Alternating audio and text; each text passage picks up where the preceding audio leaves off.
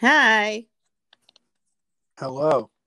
Okay, our guest reader today is Coach B, who read Chapter 8, The Potions Master. And I only have one question to ask Coach B. When you think Harry Potter, what comes to mind? I think that he has a lot of skill, but he doesn't have in himself at the moment. Right, because he's just figuring out who he is as a wizard when he didn't really know what was going on. Correct. So I felt he was a little himself, and that kind of hurt him in his classes. But it also seems like he has like an idea of what he wants to do, but he's just got to figure out how to get that done. That's awesome. Well, that's a great lesson for our students to learn. And I hope you all enjoy Coach B reading Chapter 8 right after this. Thanks.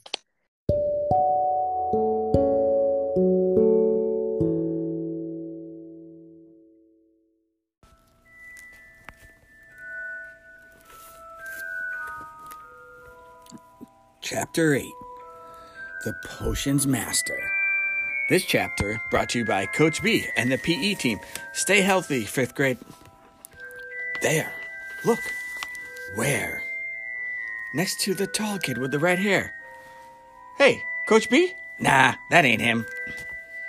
Wearing the glasses. Did you see his face? Did you see his scar?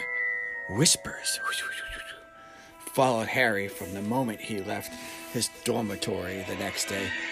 People lining up outside classrooms stood on tiptoes to get a look at him, or doubled back to pass him in the corridors again, staring. Harry wished they wouldn't, because he was trying to concentrate on finding his way to class.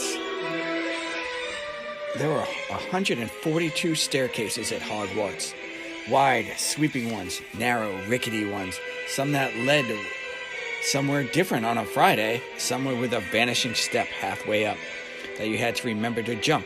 Watch out! Then there were doors that wouldn't open unless you asked politely or tickled them in exactly the right place, and doors that weren't really doors at all, but solid walls just pretending. It was also very hard to remember where anything was, because everything seemed to move around a lot. The people in the portraits kept going to visit each other, and Harry was sure the coats of armor could walk. The ghosts didn't help either. It was always a nasty shock when one of them glided suddenly through a door you were trying to open.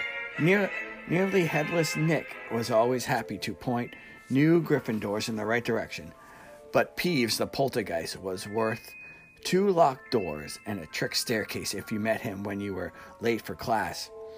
He would drop waste paper baskets on your head, pull rugs from under your feet, pelt you with bits of chalk, or sneak up behind you, invisible, grab your nose and screech, "Got your conch!"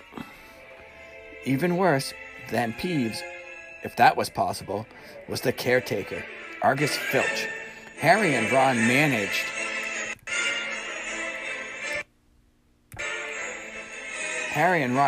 to get on the wrong side of him on their very first morning. Filch found them trying to force their way through a door that unluckily turned out to be the entrance of the out-of-bounds corridor on the 3rd floor. He wouldn't believe they were lost, and sure they were trying to break into it on purpose, and was threatening to lock them in the dungeons when they were rescued by Professor Quirrell, who was passing. Filch owned a cat called Mrs. Norris. Meow! A scrawny, dust-colored creature with bulging lamp-like eyes, just like Filch's. She patrolled the corridors alone. Break a rule in front of her, put just one toe out of line, and she'd whisk off for Filch, who'd appear wheezing 2 seconds later. Filch knew the secret passageways of the school better than anyone, except perhaps the Weasley twins, and could pop up as suddenly as any of the ghosts. The students all hated him, and it was the dearest ambition of many to give Mrs. Norris a good kick. And then, once you had managed to find them, there were the classes themselves.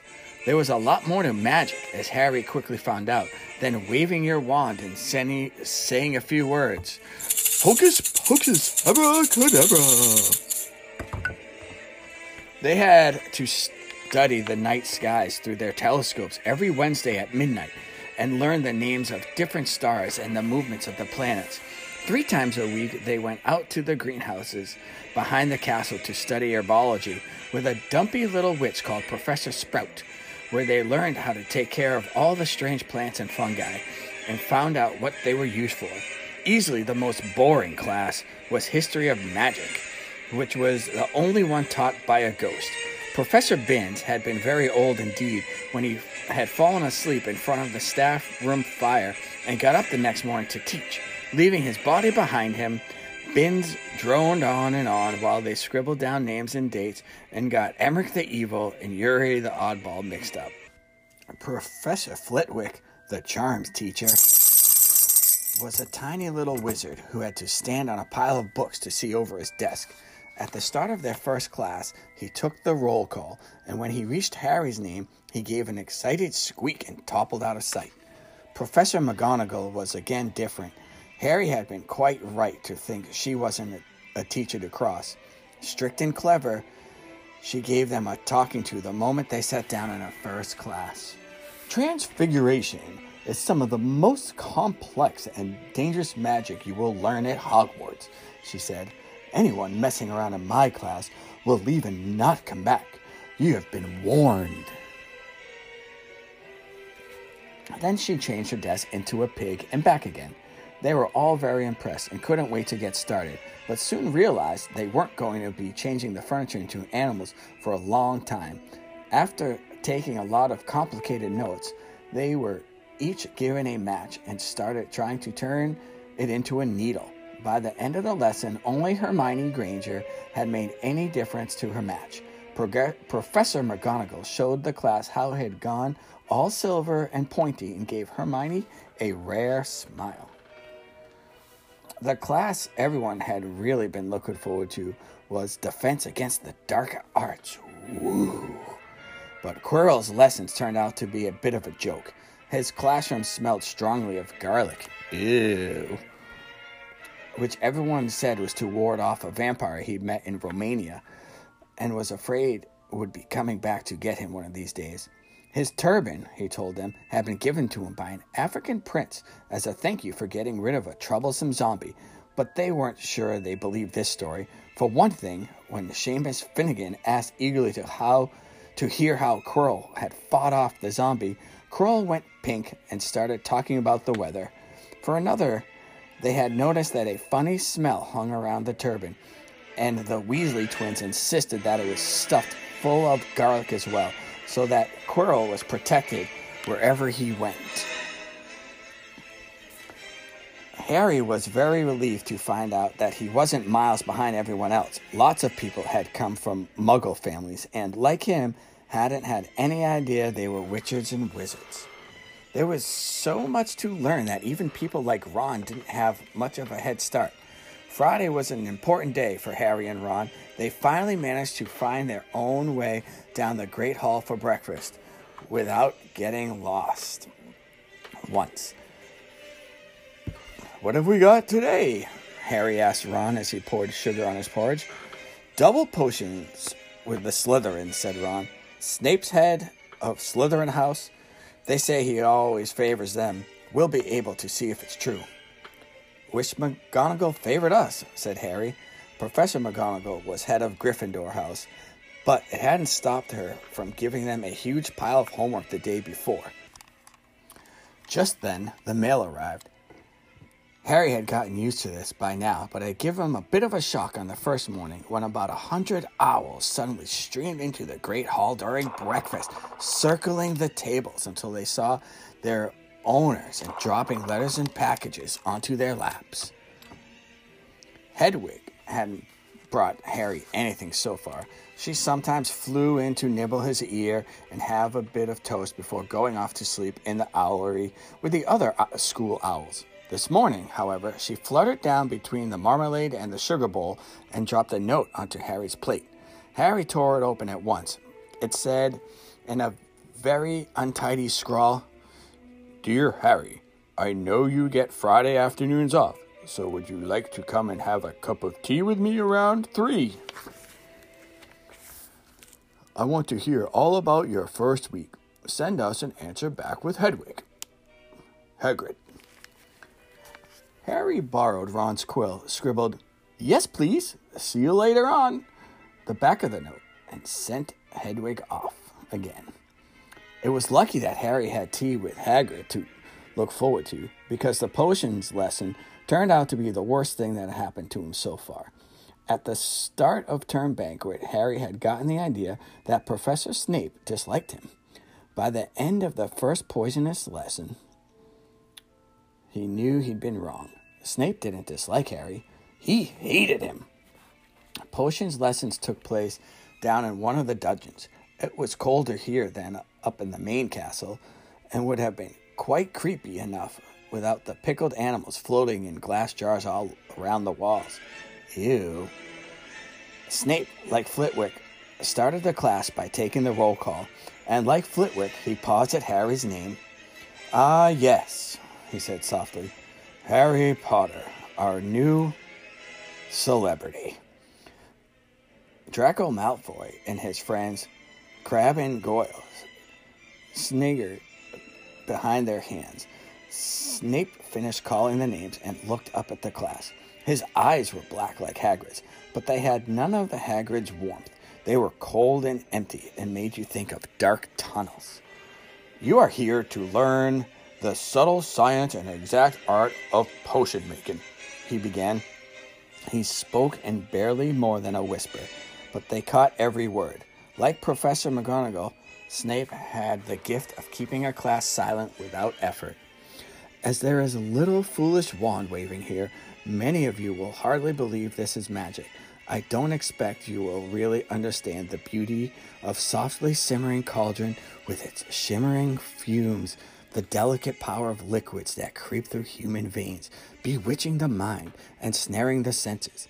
I can teach you how to bottle fame, brew glory, even stopper death, if you aren't as big a bunch of dunderheads as I usually have to teach. More silence followed. This little speech, Harry and Ron exchanged looks with raised eyebrows. Hermione Granger was on the edge of her seat and looked desperate to start proving that she wasn't a dunderhead.